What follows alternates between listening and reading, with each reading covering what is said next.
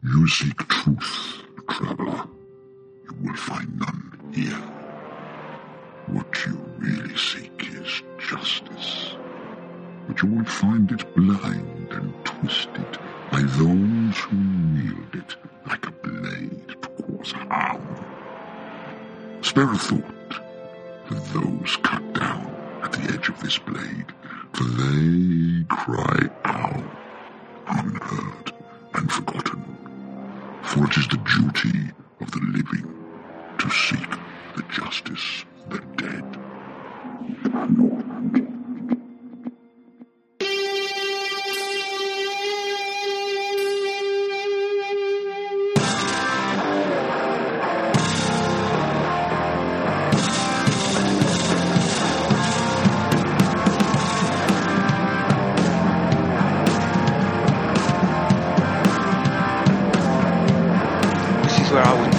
Start off with a monster riff, but you've got to listen to my voice instead. So, good evening, if any of you are in Hammersmith. Good evening, Hammersmith, and good evening to everybody else, wherever you may be, whether you may have just been listening to Motorhead or not. Good evening.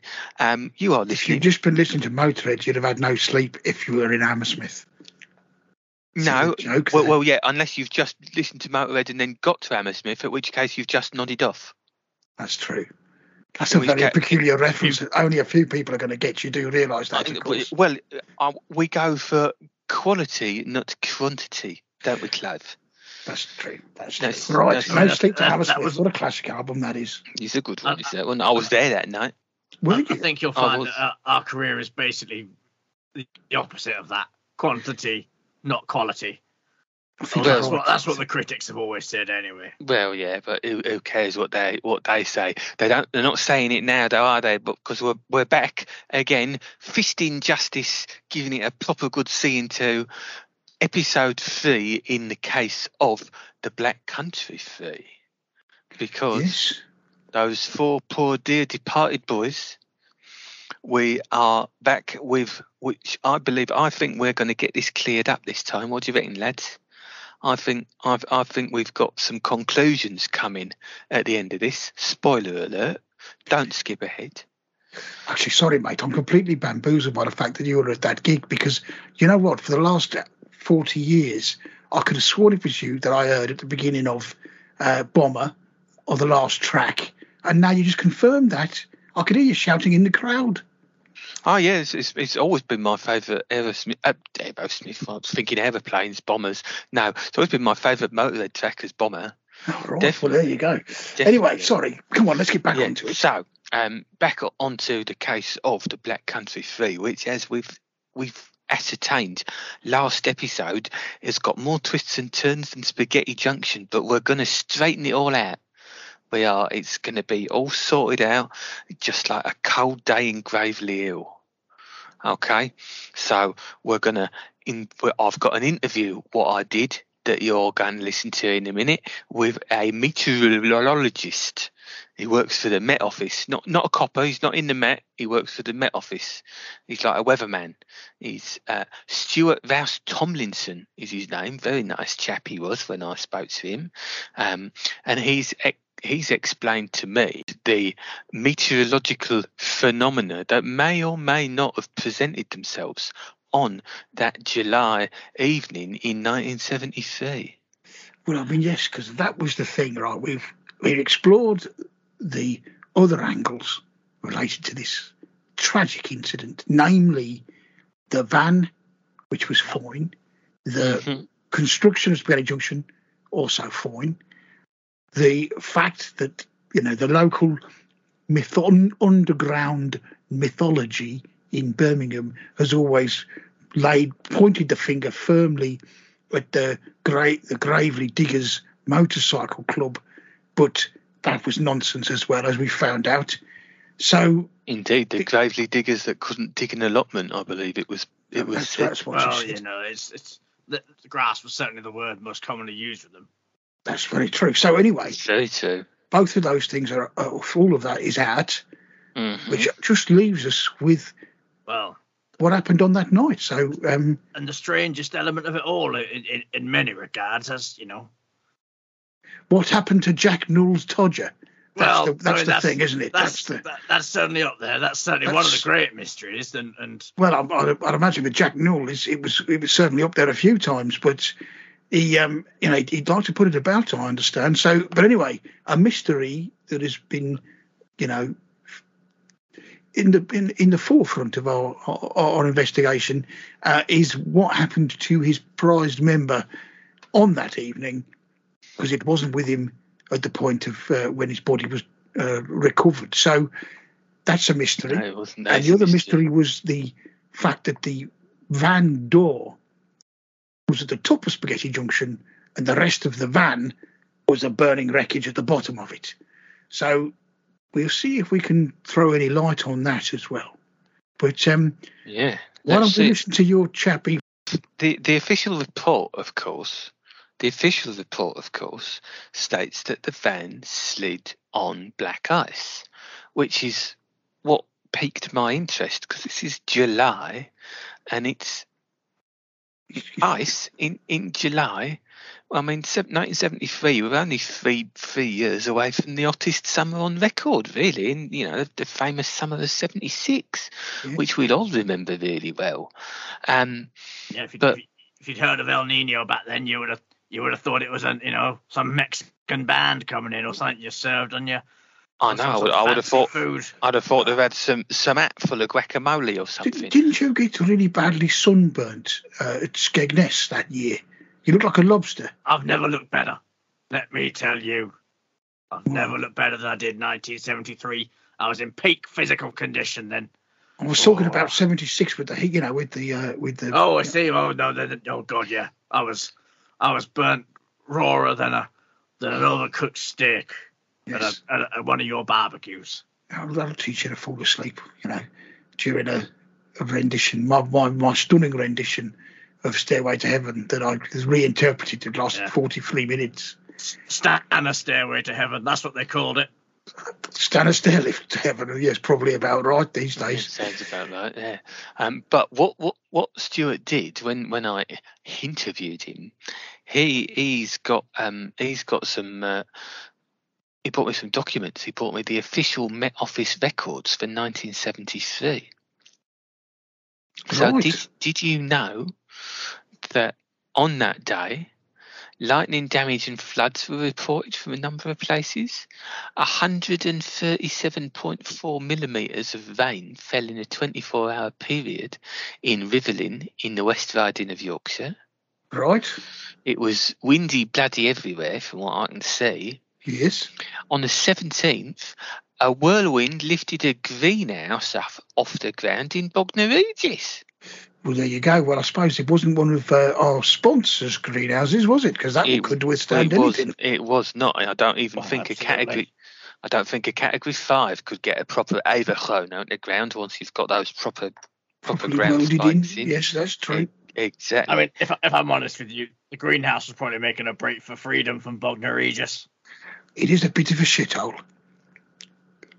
Well, I did have some fond memories there once upon a time, but that's a different story entirely. Didn't you used to have a stint at the Butlins there?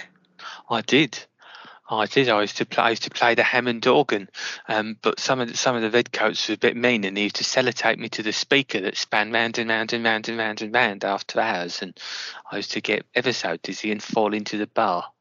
But anyway. It's funny because in Bognor Regis they used to have a nightclub that had a spinning dance floor. I remember that. I'm sure I was taken there by one of the lasses on the road once. I get a bit nervous if I spin round too fast now. Anyway, we're digressing, fellas. We're digressing. This isn't studio time. Let's focus. Let's focus. Focus on what we're doing. Us to do this. So are you ready to hear the conversation let's go. I had with Stuart Rouse Tomlinson, meteorologist extraordinaire. Nice. Yes.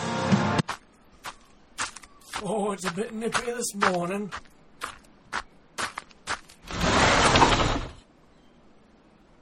Oh no, the frost's got them in plums.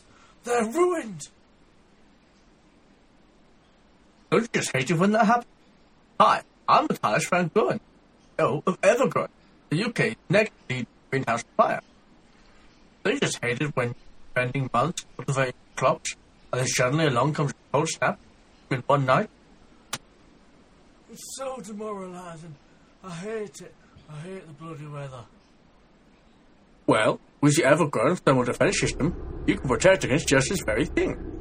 Using a combination of high-tech microwave and infrared technology, developed with our partners in global intelligence gathering, used to heat your greenhouse, you can say goodbye to the worries of global warming. Easy to use thermostat. You can even control it from your phone. I can feel my skin burning, so what? That's right, sir. But be careful, because the same technology is being used in over 50 countries to keep us all safe. So, you want to grow avocados in Anchorage, coconuts in Copenhagen, or just send good old Jack Frost back to the Ice Age? Can. It's the ever-grown patent thermal defense system.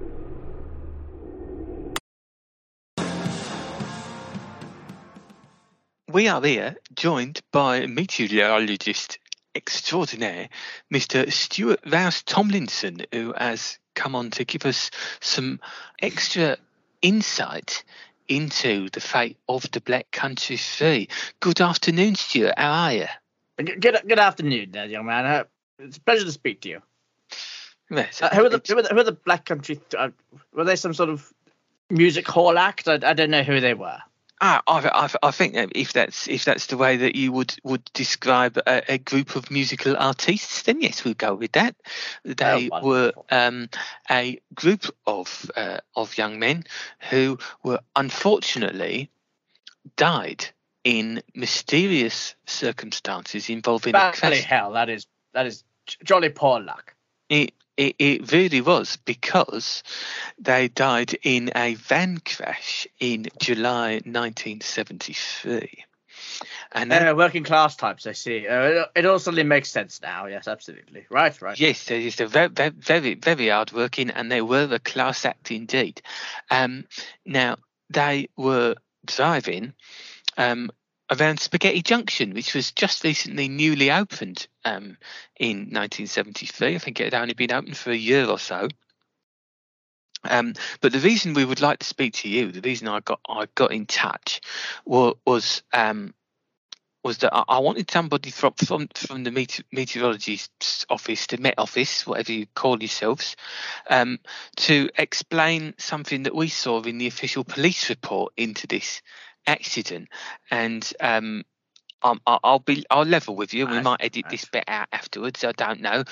But Michael Fish was busy, so they put us in touch with you. That bloody Michael Fish. Talk to him, you'll get done. I mean, the man knows nothing about weather. He can look out the bloody window, see it's raining, and tell you it's a sunny day. The man's an absolute arse. I feel like we were back in Oxford, back in Harrow. I'd have given 60 lashes and had done with it. Have you come across Mr. Fish before? Has he swum across your path, so to speak? Old Fingers, we used to call him back in the office, you know. I can see that. I like that. It's nice to know. Nice to know that you boffin types have got a sense of humour. I like it. But terrible human being? How can the face of the nation's weather the nation obsessed with? I told him. There I was. You told him what? 1985, I was there. I said, Michael, you damn fool. Any day, any year now, we're going to get a hurricane, and I know it. I can prove it. Weather's going that direction. He looked at me and he said, get out of my office. And Are you saying that? What year? The man was a fool. What year did you just say there? 1985? I could predict the weather. I was well ahead of the game. Are you saying that you knew about the 1986 hurricane that destroyed half of southern England? Some of us are professional meteorologists, and some of us are wannabe TV celebrities. And Michael Fish is a goddamn wannabe TV celebrity. Oh dear, right. I could have had that job as well, you know. Could have been me. They didn't like my bloody accent. They want to say more, something a bit more for the people rather than just someone well-educated like myself. Oh dear. Oh, I'm sorry to hear that. Bloody BBC. So I didn't mean to open any old wounds there. I do apologise. So what took you to the? How did you end up in the Met Office then? Let's have a bit of backstory of Stuart Rouse Tomlinson. Yes, well, I was educated at Harrow. Mama and Papa sent me there when I was 4, and collected me when I was a strapping lad at 18. I'd seen them in the winters and obviously at Christmas, but most of our summers were spent. They would travel around the Seychelles, and I would be back on the estate by myself. Oh, but it was a happy childhood. Me and old Johnny and the lads, we'd have a jolly old time. Oh, jolly good. Then. Yeah, it sounds like a jolly old time. And where did you go after Harrow? That's quite a lauded and famous school, is that, isn't it? Well, I tried to get into Cambridge, but unfortunately I couldn't make the grade, so I had to stick with Oxford. It was not my first choice, but it was passable. We had it was a lovely place, and obviously it's university set and all that. You tend to find out who you are as a person, and I suddenly found out who I was about and what I was interested in then, and that was the weather. Well, people do say us Brits are obsessed with it. Well, absolutely, and I had been ever since I was a lad, and there had been a rare instance of some frogs falling from the sky, and when I was a boy, and it obsessed me ever since. Obviously I know now that it was just water scooped up by wind, and the frogs hadn't actually travelled down from the sky, but when you're a boy, that sort of thing leaves an impression. I'll imagine it. I imagine it would do. If bloody great green thing landed on me out of the sky, I'd be brown trousers time. I tell you, I wouldn't have a fascination. I'd have an evacuation. But anyway, so you went to a very traditionally British boarding school, and then Oxford University, and then that's where you discovered your love of meteorology. So where did you go after uni? Did you go straight to the Met Office from there, or did you do anything else first? No, I thought I'd try and see some of the world, as you do, and I thought, well, the best way to do that and earn a few pennies at the side is to join the RAF as a meteorologist there. I got my degree in meteorology from Oxford, one it doesn't like to brag, but one did get a first, and it's very nice indeed. Yeah. I got a first warning last time I was in Oxford for parking on the wrong side of the street. And it was just the blue uniform and all. You were quite the hit with the ladies as well. It was quite a wonderful time, actually. I mean, I did have a little trip down south of the equator, little sojourn, shall we say, down to the Falklands for a little bit. And then once I got bored of counting goats, I decided to head back to London and signed up at the Met Office. A well-travelled and fascinating individual, what that you is already. And we haven't even got to what was going on. So, wow, okay. Who knew there was so much involved and so much about going into being a weatherman? Now, I mean, you don't have to join the RAF, but I just, seemed like the sort of thing a strapping young lad like myself at the time should have done. My father had been involved in the RAF. He'd overseen one of the factories during the Second World War, and I thought, well, let's go that little step further. Oh, well, yeah. I mean, there's nothing wrong with that. My old man used to sell knockoff nylons that he'd pinched from the Yanks. So, there was nothing really too grand about his service record, shall we say. So the reason I wanted to pick your brains, though, so 1973, you were working at the Met Office then, am I right? Oh, absolutely, yes, there I was, yeah. Me, Fishy was there as well, He'd just departed, in fact. He'd gone to the BBC to become his TV celebrity, the fame-hungry one doesn't like to use the word he was going to there, but a word similar for the lady of ill repute. That's what I'd rephrase him as, if I may. Was he soliciting his meteorological services, do you think? A proper meteorologist is there for the research, not there to appear on people's televisions and tell them a bunch of old lies and just tell, frankly appalling, man. Well. There's I think there's a whole series just in that. We'll have to have a word with the sponsors maybe.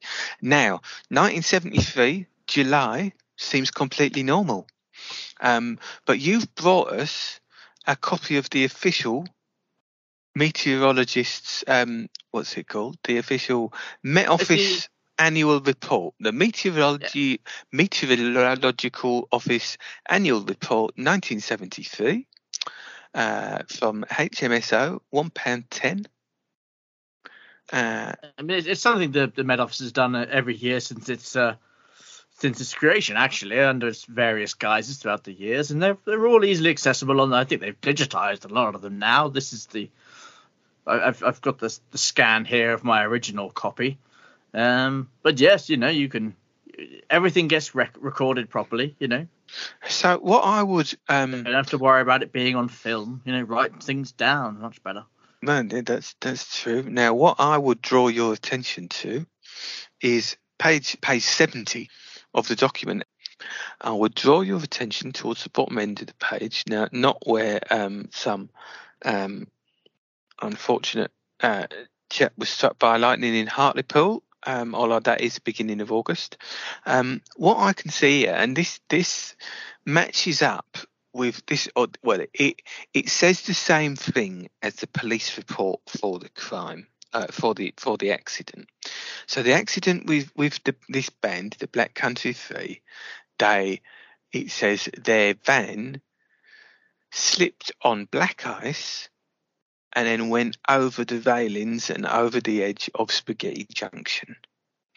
Now, black ice and July don't often collide in the same sentence, as I'm sure you will.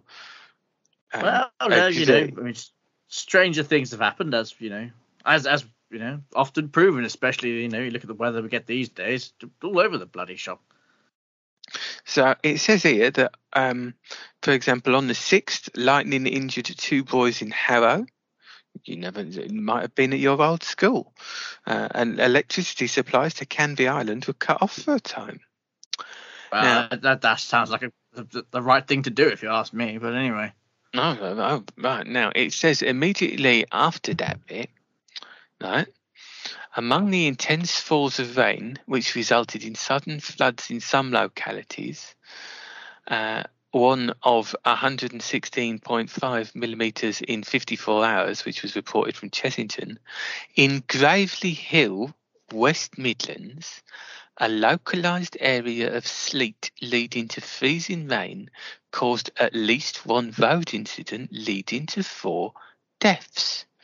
This is classified as a very rare fall. So there it is in the Met Office report.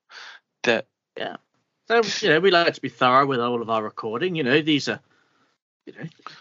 are you case in point. Here we are now. So are you telling me that we should believe that there was ice on the road in July 1973? Well, see, the thing with freezing rain is, although it's very rare in this country, we've probably got about 4 or 5 cases in recorded history. I think the most recent of which was, 1996, if I remember absolutely correctly. And strangely enough, that also affected this West Midlands area as well. So, I can't say I'm surprised it had happened before. The month is obviously slightly unusual. I don't remember who compiled the report in 73. It may have been one of the office juniors. I can't remember exactly, but it could have been Thompson, it could have been Phillips, either of those two. But stand-up chaps, both properly educated, so I wouldn't take it as any sort of error on the Met Office's part, if I may. Well, you see, that's what I was thinking, because obviously, that's what it says in the police report, that the van slid on black ice, but nobody else slid on black ice, and obviously Spaghetti Junction's quite a busy place. It just seemed a bit suspicious that why does one van plummet to the death of four passengers and nobody else? Well, can black ice or can ice form and then disappear that quickly? So the thing with freezing rain, it's a rare, unusual occurrence in this country, especially. So what you get is high atmosphere, snow, sleet, hail, sleet in this case, start high up in the atmosphere, and as it starts to fall, it melts, and then turns back into rain. What happens is it comes into contact with a freezing air layer, and then as soon as it touches the ground, it freezes instantly, and that's just how it goes. It's just one of those things. It freezes instantly. Right. Yeah, absolutely. Yeah, it's we might have to see. It's super cold rain is what it's called. Right. Well, what I will do is once we've recorded, I will get some information from you on that, and I'll see if I can put some links in with the show to go to give our listeners a bit more information on the phenomenon, because it's not something I'd ever heard of. I mean, it tends to have, it takes place about 1 to 2 kilometers, above ground level. So it's not, so like your average rain cloud. So it's well up there. And right, okay. Well, that'd be why I don't see. I'm only 5'6". So okay, no, that's fine. So you believe, and you've got your copy of the document there with you, and can you see that on page 70? Yes, I mean, yeah, absolutely. I know it's clear as day, and as I said, that is, and that's the same copy that you've had. That's the same copy that you've had since 1973 when you were working for the Met Office. Absolutely, this is the paper copy I was issued. So that can't have been edited then. The police my concern was that the police were covering it up and had changed the official Met Office records. They'd gone back in. Are you trying to suggest that the Met got involved with the Met? I don't think so. We're a proper organisation. None of this tomfoolery of, I mean, yeah, pressure. Only pressure we deal with is barometric pressure. None of this pressure from police agencies. Well, I didn't know if there'd been some hot and heavy Met on Met action going on, if they'd been leaning on you or anything like that. But you're saying that this has been on your bookshelf or in your documents throughout your career since it was issued, and it's never been edited or anything. I have kept every single Met Office report in a box file in my study since I joined the Met Office in 1968. Right, so 1968 to the present to the present day. Oh no, I retired 5 years ago.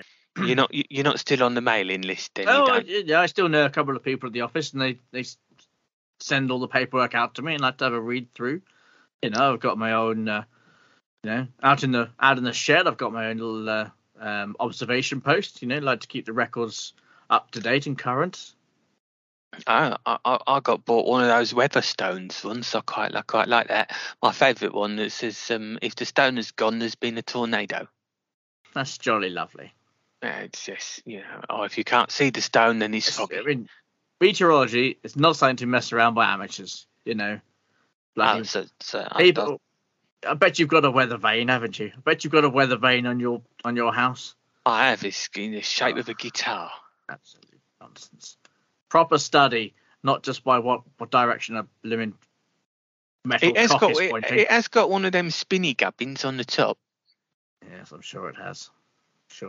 And I have to climb up twice a year and get some WD-40 on it. Otherwise, if it starts squeaking, it's like a hamster's orgy if I don't keep it well oiled. But anyway, that's again something else. So let's sum up then, Stuart, because I'm conscious that you're a busy man and you're giving up your time for us, which we do appreciate. It's starting to get a bit cloudy outside, so yeah, I wouldn't mind getting out there actually, if you wouldn't mind speeding this up. Yeah, we'll speed it up and you can go and count the cumulonimbus or whatever it is what you do to get off. So you're saying that the theory of black ice is both scientifically plausible and also, from a timeline perspective, matches a document that you have from the original time that can't possibly have been altered since. Scientifically plausible and a matter of record. Right. Well, I think with that, we'll have to go back to the studio, and I will play this to Alan. That's what I used to say to Michael Fish all the time. Back to the studio. Bloody Michael Fish.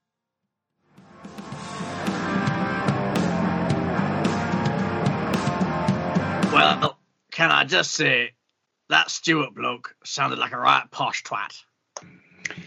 Yeah, I've got to admit, he wouldn't go very far around our neck of the woods while still maintaining all of his dentistry. He was very well to do. I mean, I had him on video call, and he had +4s on and everything. I bet he was wearing a cravat. Yeah, you know, the kind of man that wore a cravat. He had a cravat on, and then +4s. You know, them baggy trousers what don't fit properly because they stop just below your knees. Oh, the old half malsties, as me. Yeah, and you get all them posh Scottish folks wearing when they're going golfing at St Andrews and that. He had them on, and yeah. So, but he may well have been, as you so eloquently put, Alan, a posh twat, but what he had to say. You know, problem with working class people like us, and I can't be doing with folks like that, if I'm honest. I'm kind of with like you say, he sounded like he knew his beans. He certainly did, and his beans were all pointing to the fact that it would appear that the police report was right. That according to the Met Office, on that night, in fact, it's a matter of public record, as he's pointed out. Indeed, that van slid on freezing rain rather, sort of freak atmospheric conditions, resulting in the death of the 4 of them. So there was no bikers. I never knew such a thing existed. I mean, it's and I could see him holding up I could see him holding it up as well while we were talking, and it was the same. Holding what up exactly? Yeah, I was going to say. The document, sorry. The document. Sorry, right. Oh, right, I see. It wasn't one of those calls then. No. I mean, he went to Harrow, so it wouldn't have surprised me. No, it's all right. It was just a normal Skype call. I wasn't paying by the minute or anything like that. Right. For a change. Well, yeah, I get lonely. You live in Holland, man. How do you get lonely living in Holland? Well, there is that.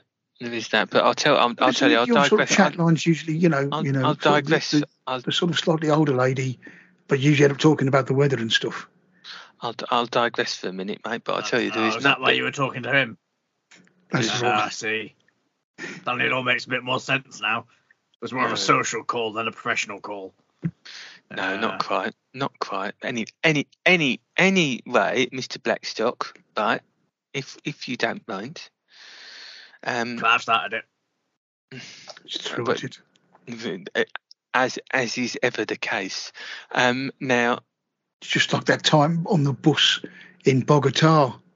You never mind that. I still get Benny and Agnifa. We had to walk 15 miles back into town after that. I mean, yeah, you really did go completely berserk then. Yeah, I mean, you got me riled up. I couldn't help it. That bloody bloke, he just got on my wick at the end. You know, I didn't mean to punch him, but I just had to. It's all your fault. Just got me riled. Yeah, I'm sorry. I didn't realise I was like, I did used to like lighting your fuse, as it were, Alan, and watching you go. But it's boring on the road, isn't it? Nothing happens really. You go from one place to another, same old, and then sometimes it's great fun just to watch a crazy Yorkshireman, stomp off in the middle of of some sort of dusty road in Central America and think, well, I wonder where he's going to go. I'm sure that's going to be an adventure for him. I think I was doing you a favour, to be honest with you, mate. I was lost in the bloody Colombian jungle for about 3 days. 3 days after that. I did have to send out a search party, didn't they, if I remember rightly? But anyway. I thought I'd been kidnapped by a bloody drug cartel.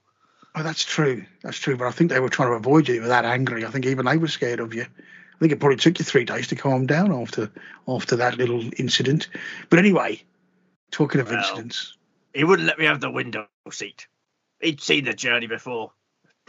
I don't know, but he was it was next to his sick mother, an alarmer. I mean, he didn't really have a lot of choice, to be fair. that was his bloody daily commute. I've never seen the lovely views of Bogota before. I mean, he could have. I mean, it wasn't very civic-minded of him, shall we say? So it was, in fact, the weather that killed him. Classic That's Brian, what we're saying. waiting for the rhythm section to get going for him. That's right. Exactly. You line them up, boys, and I'll knock them out the park. But so yes, the meteorological evidence matches the police evidence. Right. So basically, we've wasted about 6 hours then. There's not a lot we didn't waste it though, because we didn't do it for nothing, did we? That's true. And we have actually uncovered the reason why they died, even though it was actually a matter of public record in the meteorological report from 1973.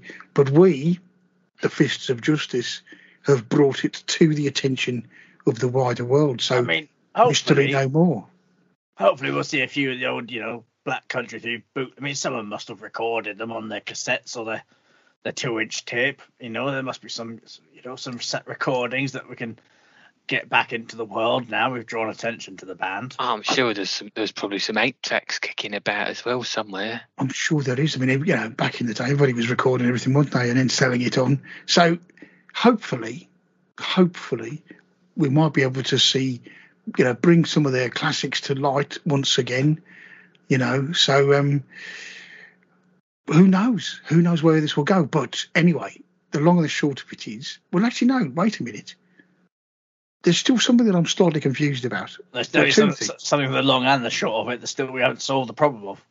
Well, that's right. The first problem being, why was the passenger door still at the top of Spaghetti Junction when they went over the edge of it, which seems kind of strange. And the second one, of course, is where is Jack Newell's Todger? It was never found at the scene. We know it wasn't in Craig's velvet pouch. So I mean, that sounds like a euphemism. I'm sure it is a euphemism. I'm sure that's why I kept it in a velvet pouch. I'm pretty sure that Craig never really saw a velvet pouch, but but the thing is, I think the policeman kind of alluded to the fact that the injuries sustained to Jack Newell were not commensurate with a road traffic accident. I mean, that's still a mystery. What caused the separation? What caused the disappearance? I mean, well, yeah. So, I mean, obviously, 1973 forensics weren't what they were, but no, and the van was on fire. If it'd come off, it still could have just burnt up and disappeared. Oh, that's probably likely, but I think it's the coming off bit that confuses me somewhat. But anyway, I suppose strange things happen in road traffic accidents. So, in essence, then we have collectively with our guests solved the mystery of the Black Country 3's death. There was, in fact, just a bit of bad luck coming back from a failed gig at the Old Grouse, heading back up Constitution Hill to another gig back in their sort of home territory, the Whitehall Cellars, and then, unfortunately, a sort of act of God, if you like, strange meteorological impact on a very cold road with cold, freezing rain, patches of ice, off you go, over the edge, boom, all over. But there you go. I mean, puts it all in perspective, doesn't it? It does. I mean, if you think about it, could have been anybody. Could have been anybody that night. Could have been us there. Very easily could have been us. You're not wrong. So, anyway. If we hadn't been, on stage at the time. Yeah, we could have been all sorts of bother. Yeah, absolutely. Or any of us could drive at the time. But anyway, or in a fit state to drive, to be fair. So, that's it then. So, Fists of Justice, well done. Mystery solved. Well, the majority of the mystery solved. Well, we now know the bikers, full of shit. Load of old nonsense. Yep. And, I think that's a real win in anybody's record. I think there's a lot of people in Birmingham who will be very thankful for us, bringing this to light, and finally giving these boys, some well-deserved peace and rest. So, I mean, the family members, they've reached out, and I know they'll be very happy to hear the conclusions. Yeah, absolutely. So, without further ado, if you have got a mystery that you want to solve, particularly with a musical, bent to it, then we are the Fists of Justice, and we're here to bring you justice and give it a jolly good fisting. We are indeed. Fists of Justice. 5 fingers of justice right in your face. 5 fingers of justice going elbow deep into the truth. Absolutely.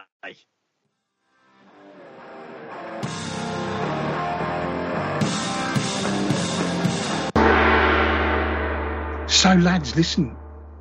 I've got you back together again because some new information has come to light about this case. So, last time we spoke, we figured we'd fisted the living bejesus out of this, and that we'd solved it, or as much as could be solved by a 50-year-old case. We had, it's like a glove puppet to us at that. We were well inside of it. Fingers outstretched. Every inch of it we explored, and as we mentioned, yeah.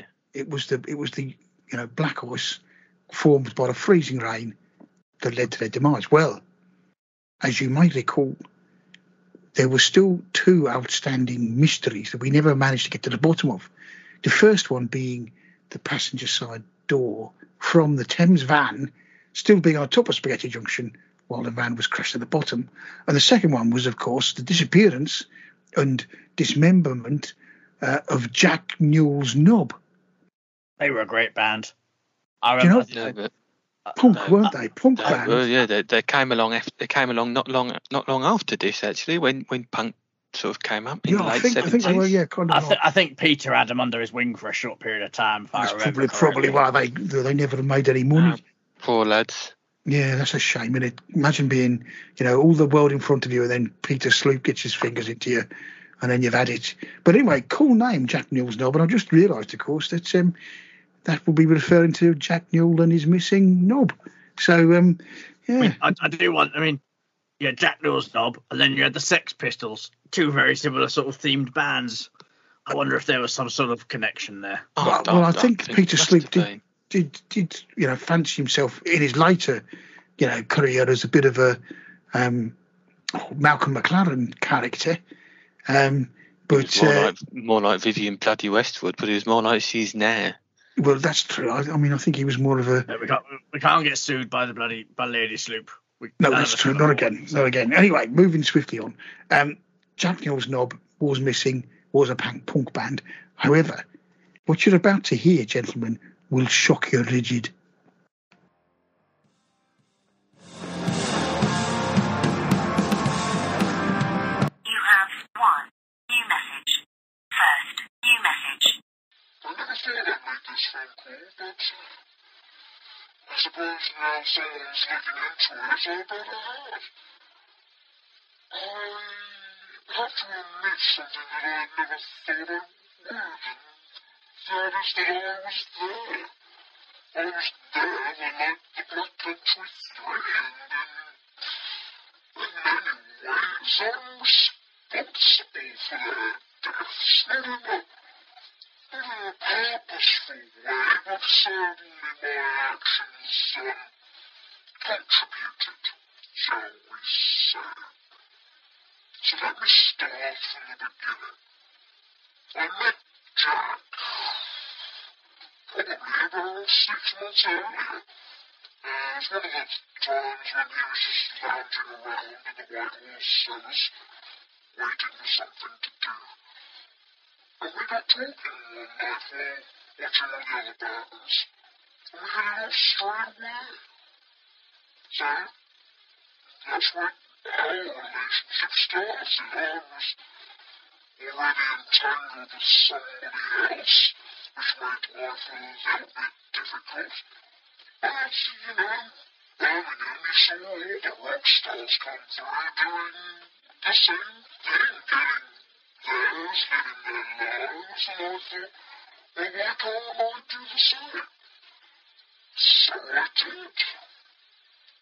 And so I would see Jack when I could, and my other half would thankfully be blissfully unaware. So then there came that night.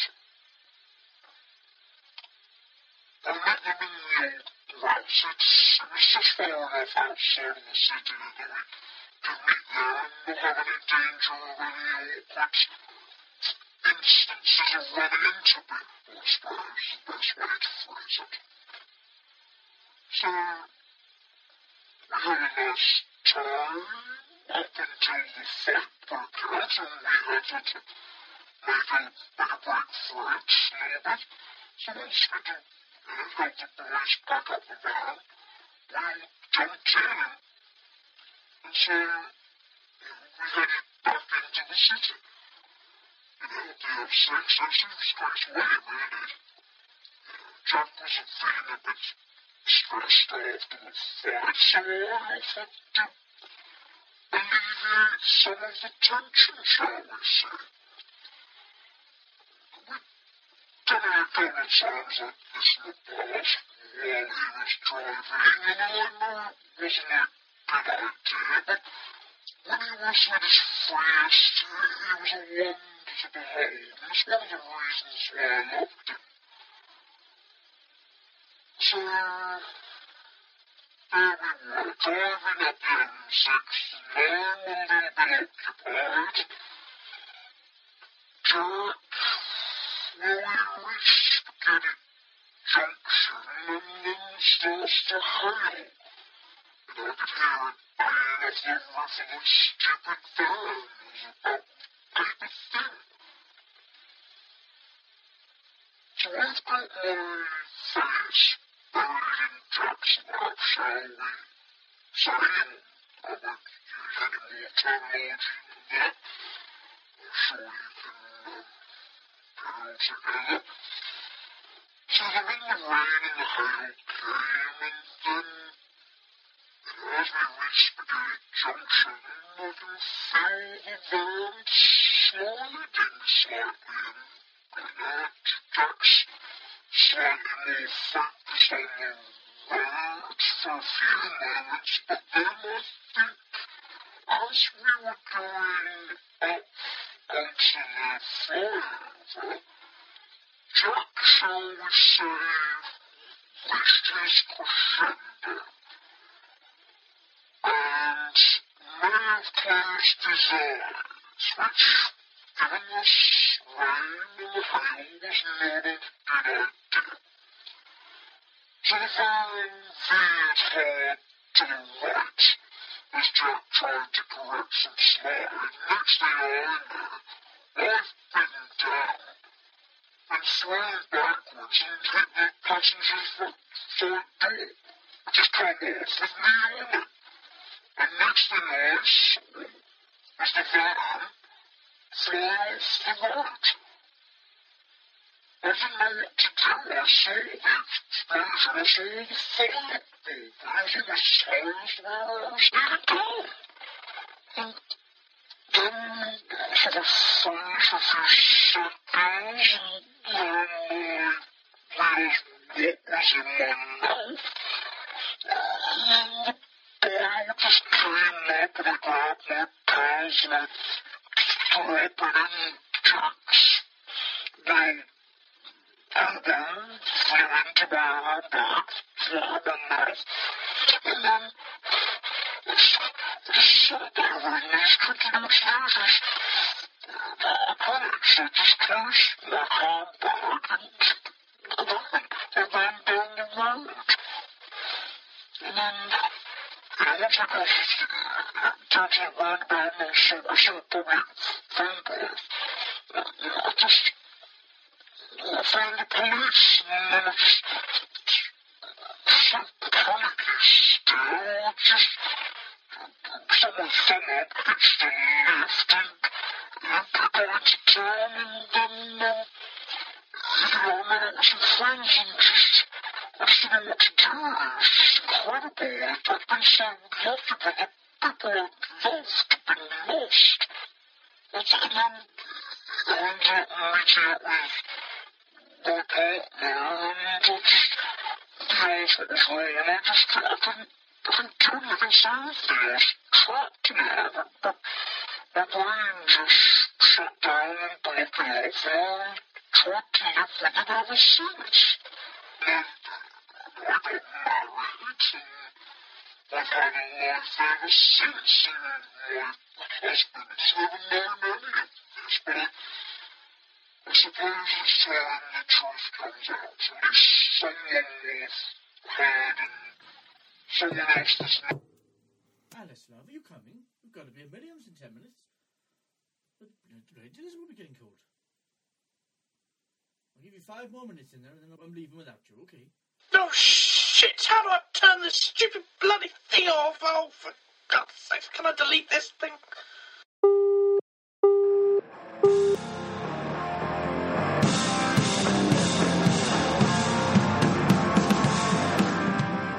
God blimey. I don't know what to say after that.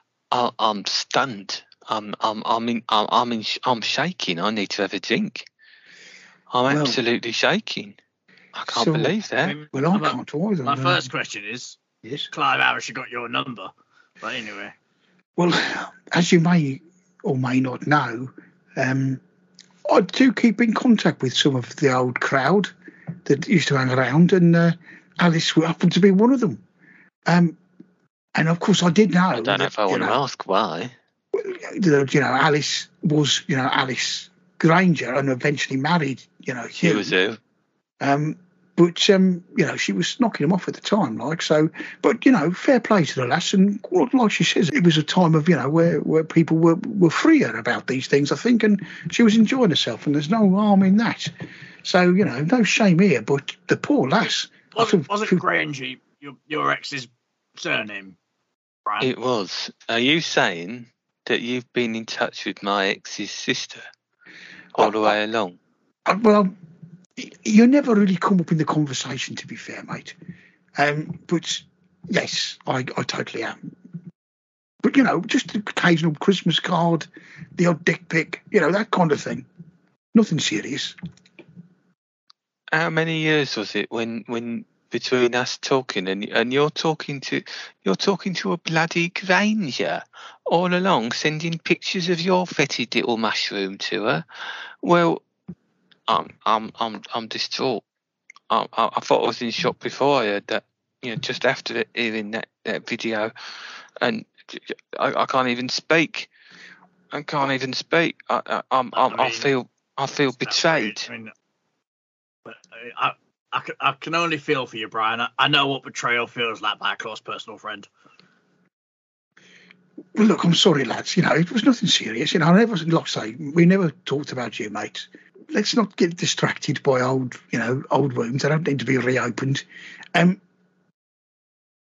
Alice was in the van at the time, helping, Jack with his dress, and the poor lass. I mean, how terrible to be. I can understand why she's traumatized. I mean, I can only imagine what she's felt for the last 50 years. I can sort of understand why she's kept it quiet up till now. I mean, you would, wouldn't you, for goodness sake? Well, yeah, to this day, I suppose. I can understand why she married Hugh. I mean, she was deeply troubled. So that makes more sense now to me. Well, there you go. So, the long and the short of it is, well, the long being the Jack Nicholson novel, of course, as we know, but that's how it happened. So basically, terrible accident, circumstances, happened to, distract him from his driving. Next thing you know, she's been flung out of the side of the van in the crash, luckily landing on the door to prevent further injury, and there you go. That is the full story. We have uncovered the truth, the whole truth, and nothing but the truth. We promised we would, and we have achieved our goal. Job done, fellas. Right, well, on that rather terrifying and somewhat disturbing bombshell, I think we better leave this the hell alone. I think we had, and I think me and you need to have a conversation off air, Mr. Gale. I think. Yeah, I'm a bit busy now, mate. I'm just getting the greenhouse delivered. Oh, that's convenient, isn't it? It's like Morocco 72 all over again. Oh, I didn't want to be the first to say it, Alan. I didn't want to be the first to say it.